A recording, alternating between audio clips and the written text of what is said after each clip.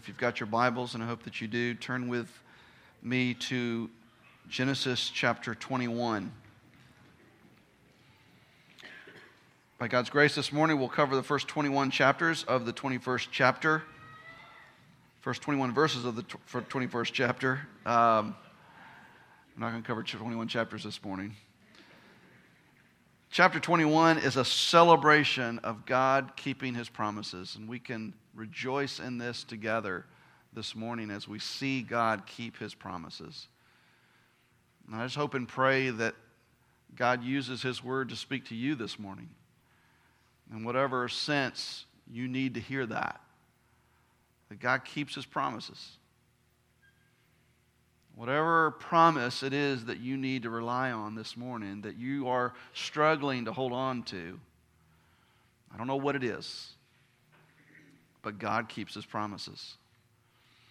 This chapter, or at least these 21 verses, can be divided into two sections. The first 7 verses is just that, God keeping His promise by bringing Isaac, the child of promise, into the world.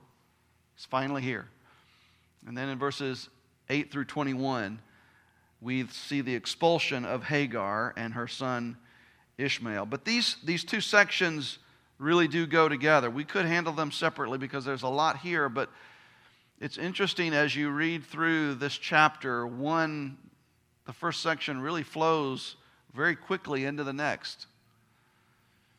I don't know about you, but I found it as I was reading through this, studying through this, that there was only 7 verses devoted to the fulfillment of the promise. And it seemed almost anticlimactic to me. Almost understated. Everything that's been happening since chapter 12, all the promises, and now is the fulfillment. Everything's been leading to this one climactic event, and there's only 7 verses. There's 7 verses devoted to what happens to Ishmael and his mother Hagar in Beersheba at the end of the chapter. So these 7 verses devoted to the child of promise and the fulfillment of the promise seem understated, almost anticlimactic. Apparently, church, Isaac's birth is not the climactic event that everything has been building towards. There's something else. This is an important link, but yet just another link in the chain of God's plan for redeeming sinners like us. The climactic event is still yet to happen, and we see it pointed to in this passage. So follow along with me in your copy of the Scriptures as I read the first 21 verses of Genesis chapter 21. This is the Word of God. The Lord visited Sarah as He had said, and the Lord did to Sarah as He had promised. And Sarah conceived and bore Abraham a son in his old age, at the time at which God had spoken to him. Abraham called the name of his son who was born to him, whom Sarah bore to him, Isaac. And Abraham circumcised his son Isaac when he was 8 days old, as God had commanded him. Abraham was 100 years old when his son Isaac was born to him. And Sarah said, God has made laughter for me. Everyone who hears will laugh over me. And she said, who would have said to Abraham that Sarah would nurse children? Yet I have borne him a son in his old age. And the child grew and was weaned. And Abraham made a great feast on the day that Isaac was weaned. But Sarah saw the son of Hagar the Egyptian, whom she had borne to Abraham, laughing. So she said to Abraham, cast out this slave woman with her son. For the son of this slave woman shall not be heir with my son Isaac. And the thing was very displeasing to Abraham on account of his son. But God said to Abraham, be not displeased because of the boy and because of your slave woman. Whatever Sarah says to you, do as she tells you. For through Isaac shall your offspring be named. And I will make a nation of the son of the slave woman also, because he is your offspring. So Abraham rose early in the morning and took bread and a skin of water and gave it to Hagar, putting it on her shoulder, and along with the child, and sent her away. And she departed and wandered in the wilderness of Beersheba. When the water in the skin was gone, she put the child under one of the bushes. Then she went and sat down opposite him, a good way off, about the distance of a bow shot. For she said, "Let me not look on the death of the child." And as she sat opposite, she lifted up her voice and wept. And God heard the voice of the boy. And the angel of God called to Hagar from heaven and said to her, "What troubles you, Hagar? Fear not, for God has heard the voice of the boy where he is. Up, lift up the boy and hold him fast with your hand, for I will make him into a great nation." Then God opened her eyes, and she saw a well of water. She went and filled the skin with water and gave the boy a drink. And God was with the boy, and he grew up, and he lived in the wilderness and became an expert with the bow. He lived in the wilderness of Paran, and his mother took a wife for him from the land of Egypt. Let's pray. Our God and King, thank you so much for the privilege of being able to gather with the saints this morning. We who have been redeemed by your gracious and sovereign hand. You've gathered us this morning corporately to worship you and to hear from you. We pray, Father, that you would speak to each and every one of us. Lord, that is not a cliche prayer. I ask in Jesus' name that you would speak through your word to every single person in this room. You know where they are. You know where they're struggling. Whether it be the struggle of living in a fallen world and disappointments and discouragements that happen, seemingly without any kind of purpose, or whether it's the struggle with sin. I pray, Father, that you'd speak to them clearly this morning from your word, so that you might continue your work of sanctification, forming us into the likeness of your Son, Jesus, not for our glory, but for yours. We pray this in Jesus' name. Amen. So we want to look first at the first 7 verses where we see Isaac born. He's finally here, the child of promise that had been promised since chapter 12 began has finally arrived. But the primary emphasis of these opening verses is God saying loud and clear, "I have kept all the promises that I have made to you. Everything that I've said to you, I've done just as I have said it." Look at the first 2 verses. Moses repeats this 3 times, that what God was doing was exactly as he said it would happen. Verse 1 opens, "The Lord visited Sarah," how? As he had said. And then the Lord did to Sarah as he had promised. And then verse 2, Sarah conceived and bore Abraham a son in his old age at the time of which God had spoken. Everything that was happening just as God had said. God is saying loudly, clearly, unequivocally here to Abraham, "I have done just as I promised." That's what the children of Israel would have heard when Moses first wrote these words in the book of Genesis. As they're wandering the Sinai Peninsula, they would have heard God did this just as he had promised. And that's what we hear today as well. Now, these covenant promises to Abraham began all the way back in chapter 12. And I just want you to take a moment with me as we go back and we listen to these promises as God gave them to Abraham, which are now being fulfilled in chapter 21. Back in chapter 12, he said, "And I will make you a great nation, Abraham, and I will bless you, and I will make your name great, and you will be a blessing. And I will bless those who bless you, and I will curse those who curse you. And in you all the families of the earth shall be blessed." These are promises from God to Abraham. And then later in chapter 12, when they actually enter into Canaan, when they get into the land, he says, "To your offspring I will give this land." That was a double promise. To your offspring. He didn't have offspring. He was old. His wife was barren. She was old as well. He says, to your offspring, I will give this land that is before you.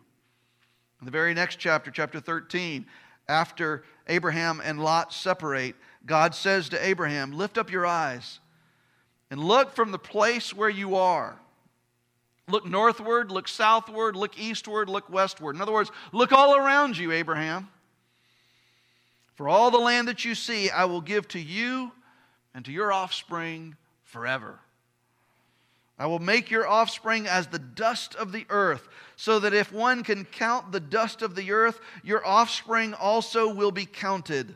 In other words, your offspring will be too numerous to count, Abraham. I know you can't see it, but this is the promise that I'm giving you. Your offspring will be like the dust of the earth. Then he said, arise, walk through the length and the breadth of the land, for this is the land that I will give to you. And that land was not his at that point. It was inhabited by all kinds of people. But he says, I want you to walk the length and the breadth of it. All this land I will give to you, Abraham. A couple of chapters later, in chapter 15, Abraham's faith was faltering. He realized he had no heir. He had no one that was going to continue this promise. And so he decided, out of a weak faith, to see if he could help God out of this mess that God had gotten himself into by making this promise to him. And so he suggests that God would use his house servant, Eliezer, as an heir. God, why don't you make Eliezer an heir? That'll help you out of this fix that you're in. And God says to him, this man shall not be your heir, but your very own son shall be your heir. You don't get it, Abraham. Your faith is weak. You're not trusting me here. Don't try to make up for my promise. I am going to give you a son. And then it says that the Lord brought him outside, and he says, look to the heavens and number the stars if you're able to number them. And he said, so shall your offspring be. They will be as numerous as the dust of the earth. They will be numerous as the stars in the heavens. Too numerous to count, in other words. Just 10 years after the original promise, in chapter 16, now it's Sarah's turn to take matters into her own hands. Now she gives her Egyptian maidservant, Hagar, to her husband, and they have a son by her. And we see how that ends up in the chapter that we're looking at this morning, chapter 21. But then in chapter 17, the first part of chapter 17, 14 years after the first promise, 14 years later, Abraham is now 99, or actually it's 14 years after the birth of Ishmael. The Lord reiterates his promises to Abraham again. Listen to what he says in chapter 17. He says, I am God Almighty. Walk before me and be blameless, that I may make my covenant between me and you and may multiply you greatly. Then Abraham fell on his face, and God said to him, behold, my covenant is with you, and you shall be the father of a multitude of nations. No longer shall your name be called Abram. Your name now shall be called Abraham, for I have made you the father of a multitude of nations. And I will make you exceedingly fruitful. And I will make you into nations, and kings shall come from you. And I will establish my covenant between me and you and your offspring after you, that throughout their generations, for an everlasting covenant to be God to you and to your offspring after you. And I will give to you and to your offspring after you the land of your sojournings, all the land of Canaan, for an everlasting possession, and I will be their God. And then later he also says of Sarah, as for Sarah, you shall no longer call her Sarai. Now she is to be known as Sarah, for I will bless her. And I will give you a son by her. And I will bless her, and she shall become nations. Kings of people shall come from her. And of course, then we had the picture of the covenant as God tells Abraham to go and get the animals and cut them in half and lay them down. And he passes through, God through the smoking fire pot and the flaming torch, passes through the animals, saying in essence, in a covenantal way, to these animals, if I do not keep my promises to you. And then in chapter 18, just 1 year prior to the events of what we see in chapter 21, just 1 year ago, The Lord said, I will surely return to you about this time next year, and Sarah will have a son. And now we're told in chapter 21, verses 1 and 2, the Lord visited Sarah as he had said, and did to her just as he had promised. And she conceived and bore him a son at the time of which God had spoken to him. God did exactly as he promised. Everything that happened was exactly as he said it would happen. And then in verses 3 and 4, we see Abraham's faithful obedience, Abraham's response of faithful obedience. Verse 3, Abraham names his son Isaac, and he doesn't do this because he comes up with a name. It is the name that the Lord had given to him back in chapter 17 when the Lord told him, you're going to have a son through Sarah. And he's told him at that time, you shall call his name Isaac. And so here is Abraham just being faithful, just being obedient. Names his son Isaac. And then in verse 4, we also see his obedience as he obediently circumcised Isaac. Isaac was only 8 days old. And circumcision was not something that was relatively painless and clean as it is today. And yet, he does it. Why? We're told, as God had commanded him. So this reminds us that we have a responsibility. When God keeps his promises to us, we too have a responsibility. He's the one who accomplishes it, but we participate with faithful obedience. Then in verse 5, we're told the second of 3 different times in the opening 7 verses of chapter 21 that Abraham had a son in his old age. 3 different times he refers to that. Moses is repeating that because he's trying to emphasize the miraculous nature of the birth of Isaac. This is something that would be impossible were it not by divine visitation. That God is doing this. God is making it happen. It would be impossible otherwise. And then in verses 6 and 7, Sarah speaks. And as she does a play on words with her son Isaac's name. Isaac's name means he laughs. And laughter has been a theme in this part of Genesis. Back in chapter 17, verse 17, it was Abraham who laughed. Abraham laughed when God told him that his wife Sarah, at 89, would have a son. And when we went back through chapter 17, we learned that this was a laughter somewhat of unbelief, but more just incredulous amazement. It was a laughter of, this isn't really possible, is it? This really can't happen, can it? It was the laughter of one who was struggling to believe what they were hearing. A son from Sarah? Sarah's barren. She's 89. This can't really happen, can it? So he laughed. Then in the next chapter, chapter 18, it was Sarah who laughed. She laughed under her breath. She laughed to herself when the divine visitor announced to them that they were going to have a son through her in a year's time. And we learned at that point that this was the mocking laughter of unbelief. And we know that it was a negative laughter of unbelief because then the Lord called her on it. Why are you laughing? And she denied it. She said, I'm not laughing. She was laughing. And now in chapter 21, Abraham names their son. He laughs. Isaac. It's a play on words. Then look what Sarah says in verses 6 and 7. Sarah says, God has made laughter for me. Everyone who hears will laugh over me. And she said, who would have said to Abraham that Sarah, me, would nurse children again? Yet I have borne him a son in his old age. This isn't the laughter of incredulous amazement or the laughter of mockery and unbelief. This is the laughter of joyful celebration. This is the laughter of rejoicing. Church, this is the kind of laughter that we will have one day when we see our Savior face to face. The laughter of rejoicing. So Isaac's name here, he laughs, demonstrates that God has turned around the reproach that was on Abraham and Sarah.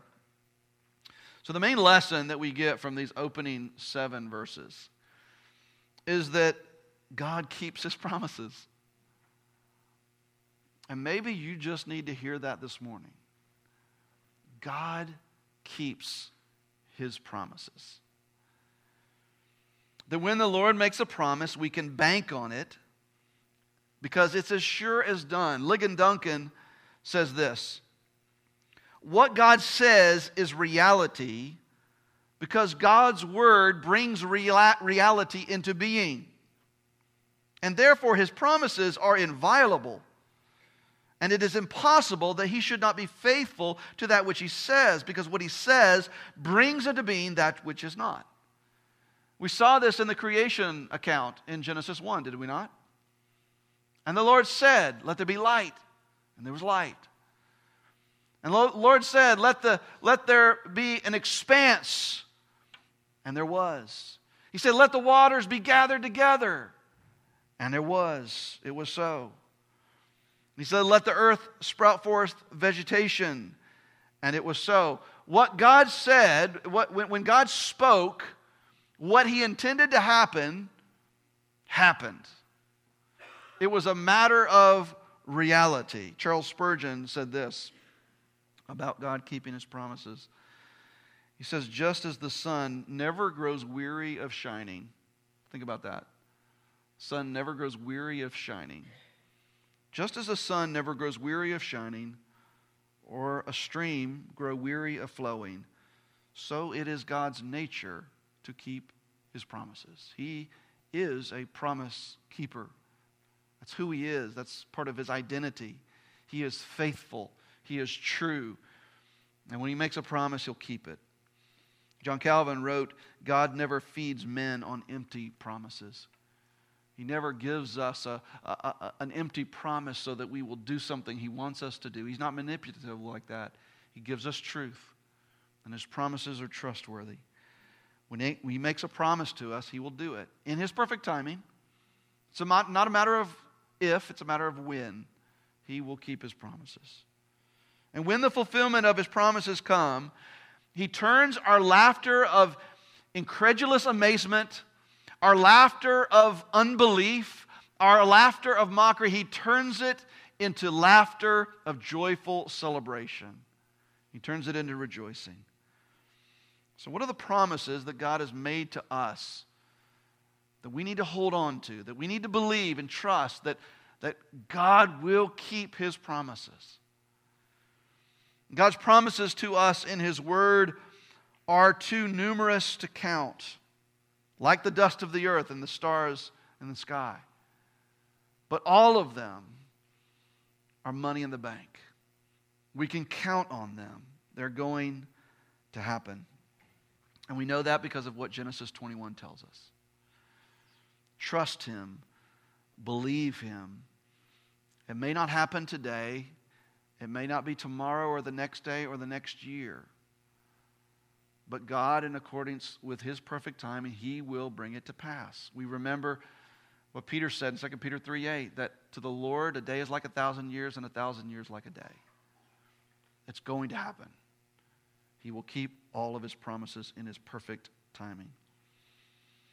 And by the way, parenthetically, when we're talking here about God's promises, I'm primarily talking about the promises in God's Word.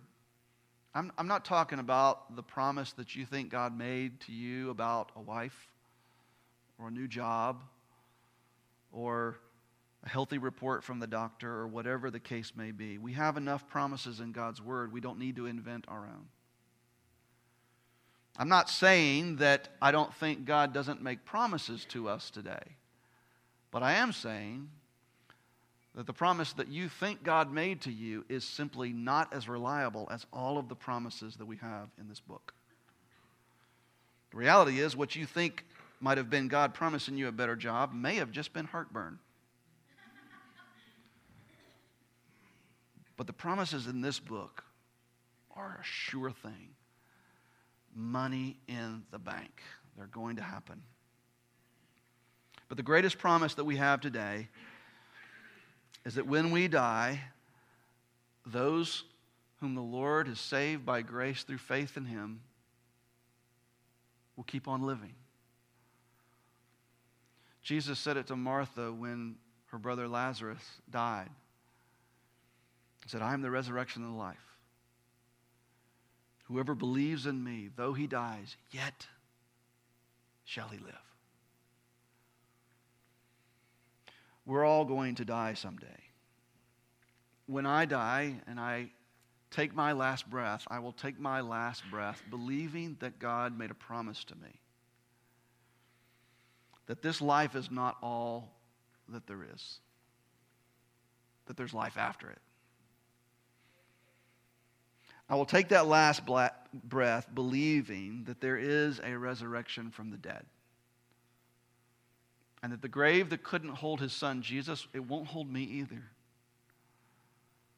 I'll take that last breath believing a promise that he made to me that by faith in his son, my sins were paid for at the cross of Calvary. And so I will believe the promise that I won't have to pay for those sins again. They've already been paid for.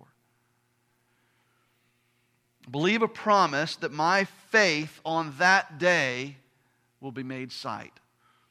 And I will see my Redeemer face to face forever.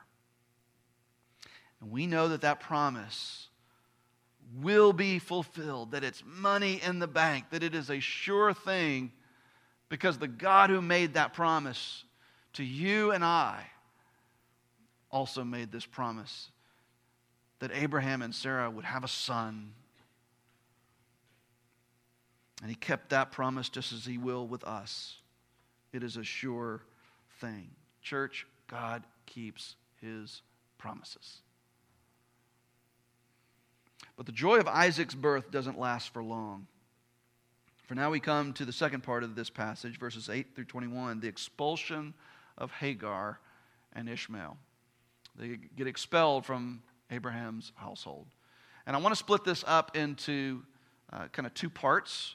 The first, verses 8 through 14, the casting out of Ishmael, and then the rest of the passage, the caring for Ishmael. So first of all, let's look at the casting out of Ishmael. It begins in verse 8. We're told that the child grew up and was weaned, and Abraham had a feast on the day that Isaac was weaned. Now, they weaned children from their mother's milk later than we do today, according to Jewish tradition at that time, according to that culture. He was probably 2 or 3 years old by the time he was weaned. And so Abraham holds this feast for him, and it's at this feast that Sarah sees something. Look at verse 9. Saw the son of Hagar, the Egyptian, whom she had borne to Abraham, laughing. So we're introduced again to Hagar, the Egyptian handmaid, and her son Ishmael. We were first introduced to them in chapter 16. You remember the story. Sarah's faith was failing, was faltering, and she knew that there was this promise that God was going to bring his promise through Abraham, and that through that promise it was going to be a blessing to the nations. And she, like Abraham before, wanted to help God out of this fix that he had put himself into by making this promise. And so she tells Abraham, take my handmaiden, Hagar, this Egyptian servant of mine, and you guys have a kid. And so she does, and he does, and she gets pregnant. But then Hagar looks with contempt on Sarah because she's barren. She can't have kids. Now she thinks that she is somewhat of a second class, that Sarah is a second class wife in Abraham's household. And so she looks with contempt on Sarah. So now there's discord in the family. Sarah doesn't like it, and she treats Hagar harshly. And as a result of her jealousy, Hagar responds to this by fleeing. She runs away into the wilderness. And we have that tender scene at the end of chapter 16 where God meets with Hagar in the wilderness and consoles her and helps her and promises her that he was going to bring a multitude of offspring through her son Ishmael. And so she returns to Abraham, back to the household, and she has her son Ishmael, and for a time there is peace in the household. But now that peace has been replaced by discord once again, because Sarah sees something. She sees the son of Hagar, who's Ishmael. This is Ishmael here, and I think it's very interesting that Moses never names him in this entire chapter that's about Ishmael and Isaac. He never calls him by name. But that's who he is. He's the son of Hagar. Sarah sees Ishmael laughing at this feast, commemorating the weaning of her son, Isaac. So here we see this theme of laughing again. But this is not the laughing of rejoicing that we saw in the first part of the chapter. Instead, this is a laughing of mockery. This is a laughing of ridicule, making fun of someone. And we know this partly because of Sarah's response, but also because of what the Apostle Paul, will later tell us in Galatians chapter 4 when he's exegeting Genesis chapter 1. We'll look at that just a bit later. But in verse 29 of Galatians 4, he says this: "He who was born according to the flesh," that's Ishmael, "persecuted him who was born according to the Spirit." And so, according to Paul, this was a persecuting laughter, a mocking, a ridiculing laughter. We don't know exactly what form that took or what was happening there. Maybe he was just making fun of him for being weaned at the age that he was. But it's not hard to understand why this would happen if we think about the timing here. Ishmael was a teenage boy. He was 14 years old when Isaac was born. And if Isaac was weaned when he was 2 or 3, that means that Ishmael now is 16 or 17 years old. And up to this point in his life, he had confidence that he was the heir. He had confidence that the inheritance from Abraham, which was great and significant, was going to be his. I mean, there had been promise of another child, but I mean, his dad was 99. His stepmom was 89. And there had been no kid for 14 years. But when Sarah becomes pregnant at 89, everything changes for Ishmael. The prospect of his inheritance is now fading fast. And so at this feast honoring the weaning of young Isaac, he ridicules him, he laughs at him, mocks him, and as Paul will later say, persecutes him. Sarah, the mom, sees this. Obviously, she doesn't like this, and so she tells Abraham to get rid of them. Verse 10. She said to Abraham, "Cast out this slave woman with her son, for the son of this slave woman shall not be heir with my son Isaac." So once again, Sarah is riddled with jealousy. She's jealous of Ishmael, jealous of Hagar and her position, and once again treats her with just disdain. I mean, you can hear the disdain dripping in the voice of Sarah as she refers to Hagar as this slave woman. And she's also jealous for her son because she doesn't want her son Isaac to share his inheritance with any slave woman's son. And so out of jealousy, out of derision, she tells Abraham, they got to go. Get rid of them. Literally cast them out of the household. And obviously this makes Abraham very sad. We see in verse 11 that this was very displeasing to him. That word means distressing and sad. He loved Ishmael. Ishmael was his firstborn son. He had a deep and abiding love for his son Ishmael, even if it was through the Egyptian handmaiden Hagar. Remember when God told him in chapter 17, you're going to have a son through Sarah. He's going to be the child of promise. What did Abraham say? "Oh, that Ishmael may live before you, Lord." In other words, can't you take him? Can't you take Ishmael? He loved his son Ishmael. He loved this boy. And upon hearing his wife demanding that they have got to be cast out of the household, they need to be expelled, he is very distressed and sad. The likelihood is that he will never see his son again.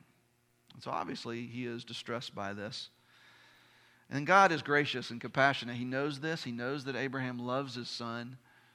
And so we see this tender promise from God about Ishmael to Abraham. He says, "I'm going to take care of your son." Look at verses 12 and 13.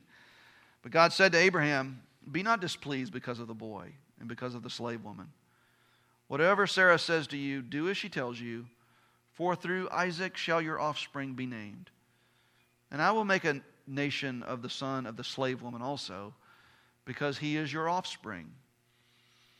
God says to Abraham, Abraham, I know this is hard for you. And I know you don't understand this. But I need you to do what Sarah is telling you to do. Even though she's saying it out of jealousy and derision and her motives aren't great, Abraham, the reality is what she's telling you to do is in fact my plan. It's my plan. For through Isaac shall your offspring be named. He's the child of promise, not Ishmael. But because Ishmael is your son, he's your offspring, I'm going to take care of him. And I'm going to make him into a great nation as well. Just not the nation that I've been promising to you. Because that nation is going to come through Isaac. And so though it is supremely, understandably difficult for Abraham, he does what God says. He faithfully obeys. He listens to the voice of his wife Sarah, and he expels Ishmael and his mother. Look at Abraham's immediate obedience, though difficult, in verse 14. So Abraham rose early in the morning and took bread and a skin of water and gave it to Hagar, putting it on her shoulder, along with the child, and sent her away. And she departed and wandered in the wilderness of Beersheba. John Calvin writes about this, about Abraham's immediate obedience here in this incredibly difficult, emotionally impossible situation that he's in. He says this: It is the true test of faith and piety when the faithful are compelled to deny themselves in such a way that they even submit the affections of their human nature to God's will, even though such affections are neither evil nor vicious in themselves. There's nothing wrong with Abraham's love of his son. It was perfectly natural and right and good for him to love his son Ishmael and be devoted to him and not want to get rid of him. And yet, just as Jesus prayed, not as I will, but your will be done. This is what you want me to do. And church, we're beginning to see some of the fruit of this long and wearying faith journey that Abraham has been on. We've seen him faltering. We've seen him wavering. But now we're beginning to see some of the fruit of that. And that fruit will come to full blossom in the very next chapter, as God then tells him to take his one and only son, Isaac, and offer him on top of Mount Moriah. We're beginning to see some of the fruit of his life. So, why did Ishmael and Hagar have to be expelled after all? Why did this need to happen? What was the reason for this? We've already noted some of the reason. One was the pride of Ishmael, that he really wanted that inheritance so much that he was willing to mock his half-brother Isaac at his birth, realizing that his inheritance was now slipping away. He wanted that, and if he had remained, there's a good chance he would have vied for that. Also because of the jealousy of Sarah. We've also already seen that. But what we haven't noted is that one of the reasons why Ishmael and Hagar had to be expelled could have been because of the faltering faith of Abraham that has been chronicled so well for us in the last few chapters and that we've already mentioned.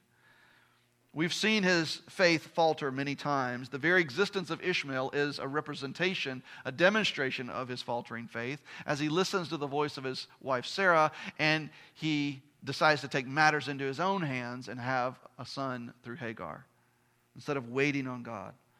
His faith was faltering. He wasn't believing God. Then even after that, the Lord says, no, listen, I'm going to give you a son through Sarah. He says, oh, that Ishmael might live before you. In other words, I'm not really sure you can do that. I already got a son. Use him. Let him be the child of promise. He wasn't believing God. His faith was faltering. Not to mention the previous chapter that we just went through in chapter 20, when he has this intercourse with Abimelech, the Philistine king, Abraham does, and he lies to Abimelech about Sarah being his sister. That was just a year prior. Presumably, within that year, Sarah was pregnant with Isaac. And yet he lies because he doesn't trust God. He's not believing God. So I don't think it's too far-fetched to think that Abraham's faith might not be ready for that grand test of faith that is coming in chapter 22. And so God removes Ishmael from the picture. He's probably thinking, maybe I can hang on to Ishmael just in case. I mean, Isaac has survived the first 2 or 3 years, and he's been weaned, but he's got a long way to go before he can have offspring, and the promise can continue through him. So Ishmael's already got a 14-year head start. Why don't we just hang on to him? And God says no. Ligon Duncan writes this: God was separating Abraham from Ishmael so that Abraham would continue to have trust in him. Because that test of faith in Genesis 22 is coming. But ultimately, the most fundamental reason, the most basic reason for Ishmael and Hagar to be expelled is not because of the pride of Ishmael or the jealousy of Sarah or even because of the faltering faith of Abraham, but simply because this was God's plan. This was God working out his plan. He's behind the scene, pulling the strings, working out his intended plan of redeeming sinners like us. And this was just part of the plan. God was fulfilling his plan, and his fulfillment here was happening through the birth of Isaac. He was the child of promise, not Ishmael. And so Ishmael and his mother had to go. And I think there's a lesson for us here. And we'll get to the larger lesson in just a moment, but there is a little bit of a sub-message here, and that is that God sometimes does this in our lives. He moves us away, or he moves other people away from us, and we don't understand why. We don't know why he's doing that. We don't understand the reason, but we can know, we can be assured that there's always a divine plan at work. Perhaps part of what God is doing, or part of what was at play, like in the story with Ishmael and Hagar, part of the reason why it had to happen was some of the bad behavior of them. And so maybe God sometimes does this, moves us away or moves other people away from us because of bad behavior on our part or their part or whatever, or both. But underneath it all is a sovereign and good God who is working out his plan, just as he was with Isaac and Ishmael. We don't always know what that plan is and why he's doing this. Maybe it's to grow our faith in him. Maybe he's using these circumstances as a means by which he will transform us to look more like Jesus. He's forming us into the likeness of Christ through these circumstances. Maybe it's to confront sin in us or to confront sin in them, or both. Maybe it's to remove temptation from us, or whatever the reason, we simply don't know, but he does. And we can always be assured that he's working out his plan. And it is good. He's working behind the scenes providentially to accomplish his sovereign will for us. And according to Romans 8:28, it is for our good and for his glory. And so our place in that is simply to trust him. To trust him that he's working, even if we don't know the reason. So now we come to the second part of the second section of this part about expelling Hagar and Ishmael. We covered the casting out of Ishmael. Now let's cover the caring for Ishmael. Verses 15 through 21. Verse 15 says, when the water in the skin was gone, this is the water in the skin that Abraham had given to Hagar. When it was gone, she put the child under one of the bushes. So they've got no more water. They're in the middle of the desert. She puts Ishmael under a bush, presumably to die. Verse 16. Then Hagar goes and sits down opposite him, a good way off, about the distance of a bow shot. For she said, let me not look on the death of the child. And as she sat opposite him, she lifted up her voice and wept. So she leaves her son under a bush, presumably to die. Then she goes off a good ways, as far as an arrow would shoot, because she does not want to hear the suffering of her son. She doesn't want to be exposed to that. She wants to be out of earshot of that. But then, look what happens, verse 17. God heard the voice of the boy. Not Hagar, but the boy. So the boy is weeping as well, not just Hagar. The boy is weeping as well, maybe crying out for help. We don't know. But his mom can't hear him. She refused to hear the suffering of her son. So she's out of earshot. But thankfully, he's not out of earshot of the Lord. The Lord hears his cries. And through the angel speaks to Hagar.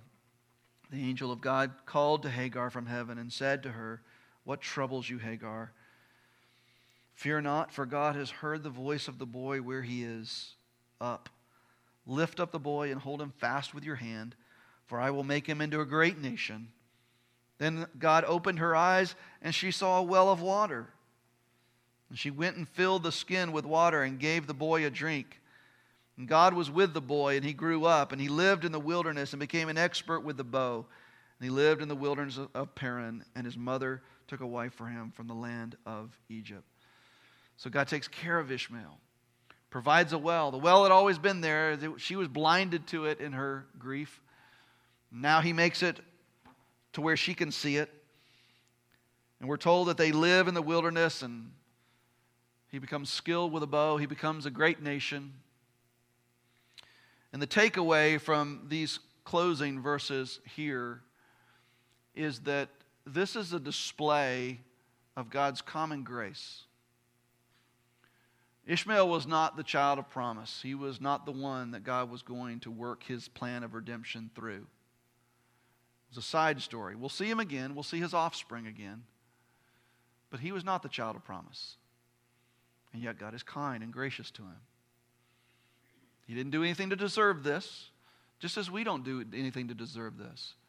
Yet God was gracious to him. We're reminded of the words of Jesus in Matthew 5:45, when he says that God causes the sun to rise on the evil and the good, and he makes it to rain, life-giving rain, crop-producing rain on both the just and the unjust. And so we see this display of common grace for even those who are not his children. And one of the things that Moses is drawing our attention to in chapter 21, and especially in these closing verses, is the distinction between Ishmael and Isaac. And this is really an overarching takeaway from our entire passage this morning. This growing distinction between Ishmael and Isaac. The distinction began in Genesis chapter 3, verse 15. After the fall, God cursed the serpent, and he said to the serpent, I will put enmity between you and the woman, and between your offspring and her offspring. He shall bruise your head, and you shall bruise his heel. And we've talked about this before, but now we see that Isaac is the child, is from the seed of the woman, and Ishmael is from the seed of the serpent. And there is most definitely enmity between them. And we'll continue to see this throughout the Genesis narrative. This distinction is further clarified in the very chapter that we're looking at this morning, as we're told that Isaac is the child of promise. He's the one. He is the chosen child. Ishmael is not. So what did Isaac do to be the child of promise? Nothing. It was according to God's sovereign choice of him. In fact, if we go to Romans chapter 9, you can look at this up on your own time. As Paul is providing a defense for the Lord in his unconditional election, he uses the two children of Abraham as an example of that. And then he'll use the two children of Isaac as well, and we'll see that in just a few chapters.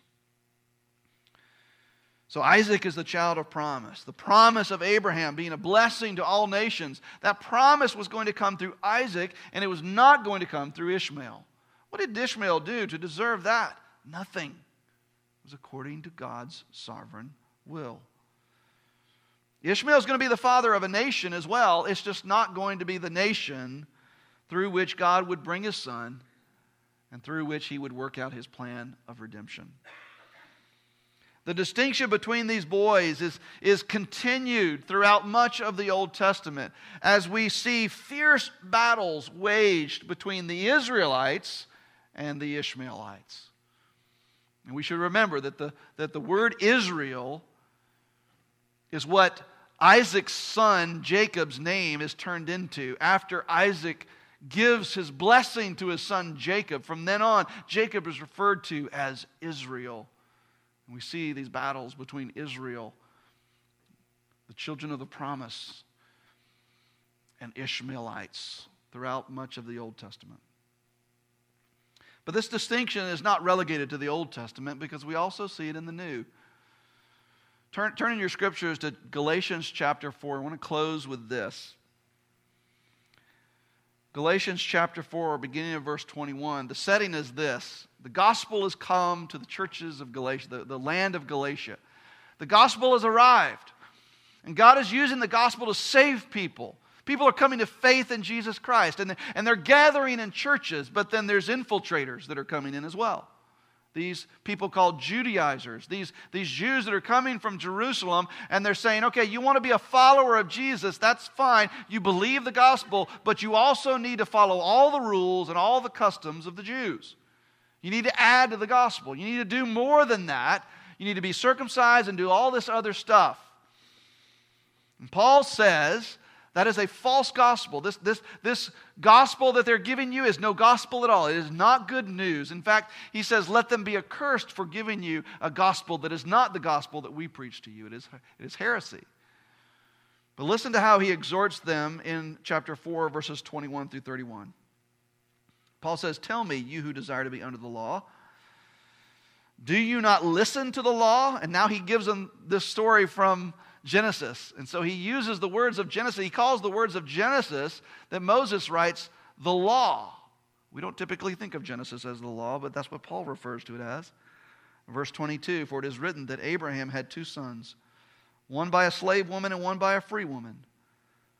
But the son of the slave was born according to the flesh, while the son of the free woman was born through promise.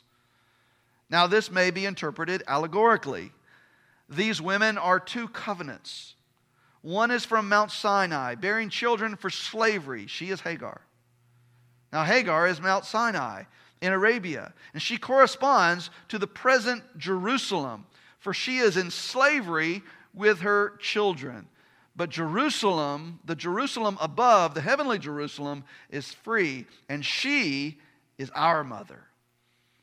In other words, Paul says that Hagar in that story refers to present-day Judaism, locked in the law, locked in legalism, requiring one to follow all of the law in order to be saved. But Isaac is from the free woman, Paul says.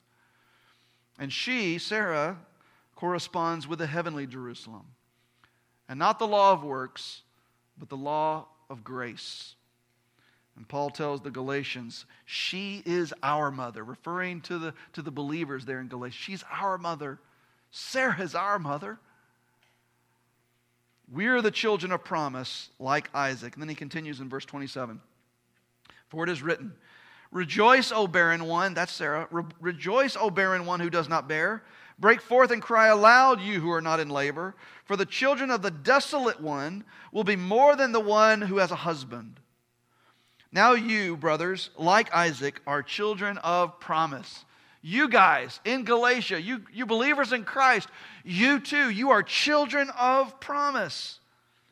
But just as at that time, he who was born according to the flesh persecuted him who was born according to the Spirit, so also it is now. And so this persecution, this mockery, this ridicule of those who are children of the promise, those who are of faith, continues even today. Verse 30. But what does Scripture say? Paul asks. And I think that's important how he puts that. He doesn't say, what does Sarah say? And yet, these will be Sarah's words. He doesn't say, what does Sarah say? He says, what does the Scripture say? What does God say in His Word? Cast out the slave woman and her son. For the son of the slave woman shall not inherit with the son of the free woman. Direct quote. Direct quote from Genesis 21, verse 10. It's from the mouth of Sarah, and yet God is saying what she's saying, though she's saying it from wrong motives, is what I'm saying. Cast him out. For the son of the slave woman will not inherit what the son of the free woman will. And then he says in verse 31, so brothers, we are not children of the slave, we're children of the free woman. And so when we read Genesis chapter 21 and we see this distinction between Ishmael and Isaac, it's okay for us to allow Scripture to interpret Scripture, because that's what Paul is doing here. He's exegeting Genesis chapter 21. And he says that part of what we should see in Genesis chapter 21 is that we who have been rescued from the judgment of sin, by the grace of God, we are children of the promise. The promise is ours. And that promise is not ours by anything that we have done, by anything deserving in us. That promise is ours simply by the grace of God, through faith in Jesus Christ. And then the very next verse in Galatians, in this Galatians passage, is Galatians 5, verse 1, which really goes at the end of chapter 4, when he says, for freedom Christ has set us free. Stand firm, therefore, and do not submit again to a yoke of slavery. So we who have been saved by God's grace from what we deserve, let us not trade that in for a yoke of slavery, because it is for freedom that Christ has set us free. 3 quick words of application here. Believe, obey, and rejoice. First of all, believe. Believe that God will keep His promises. And what He said will happen. Now, for some here, that may be believing the gospel for the first time. Putting your hope not in your ability to make yourself acceptable to God, but putting your hope for that in Christ alone, in His finished work on the cross as your only and sufficient hope for forgiveness and eternal life. But for others here, this means that when it gets, thank you for that bug, a heart attack there. For others, when it gets hard, and sometimes it gets hard, when we get weary, when we get tired on this faith journey that we're on, when we feel like giving up, when we're tempted to doubt, let's return to this scene and see the child of promise 25 years later, seemingly hopeless. And there he is, the child of promise.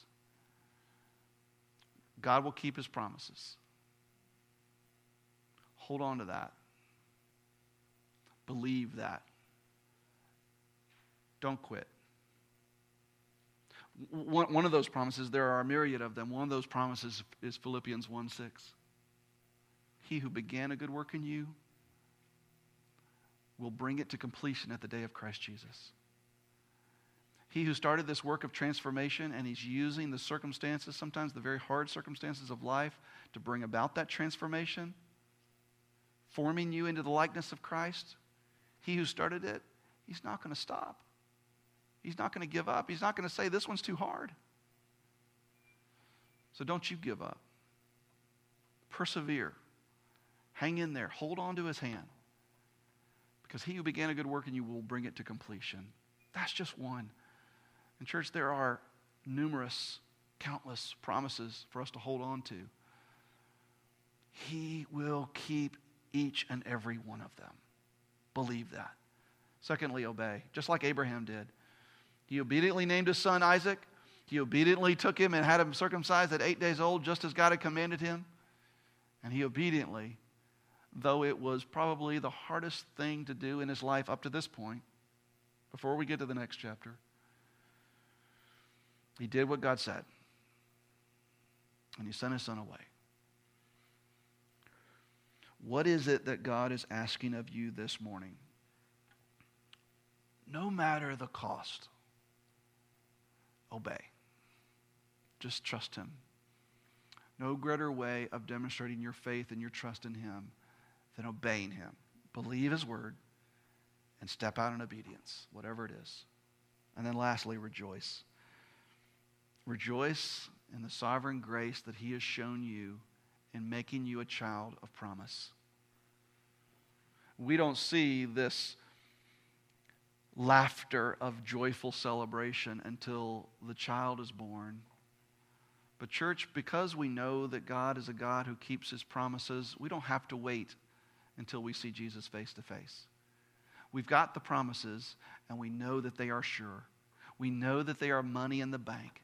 And so everything that is promised to us, we know will happen, and so we can rejoice today. We don't have to wait. We don't have to wait until our faith is made sight. And so let us, as a community of believers, let us laugh with a joyful celebration. Let us have the laughter of rejoicing because he has already done it. Let's pray.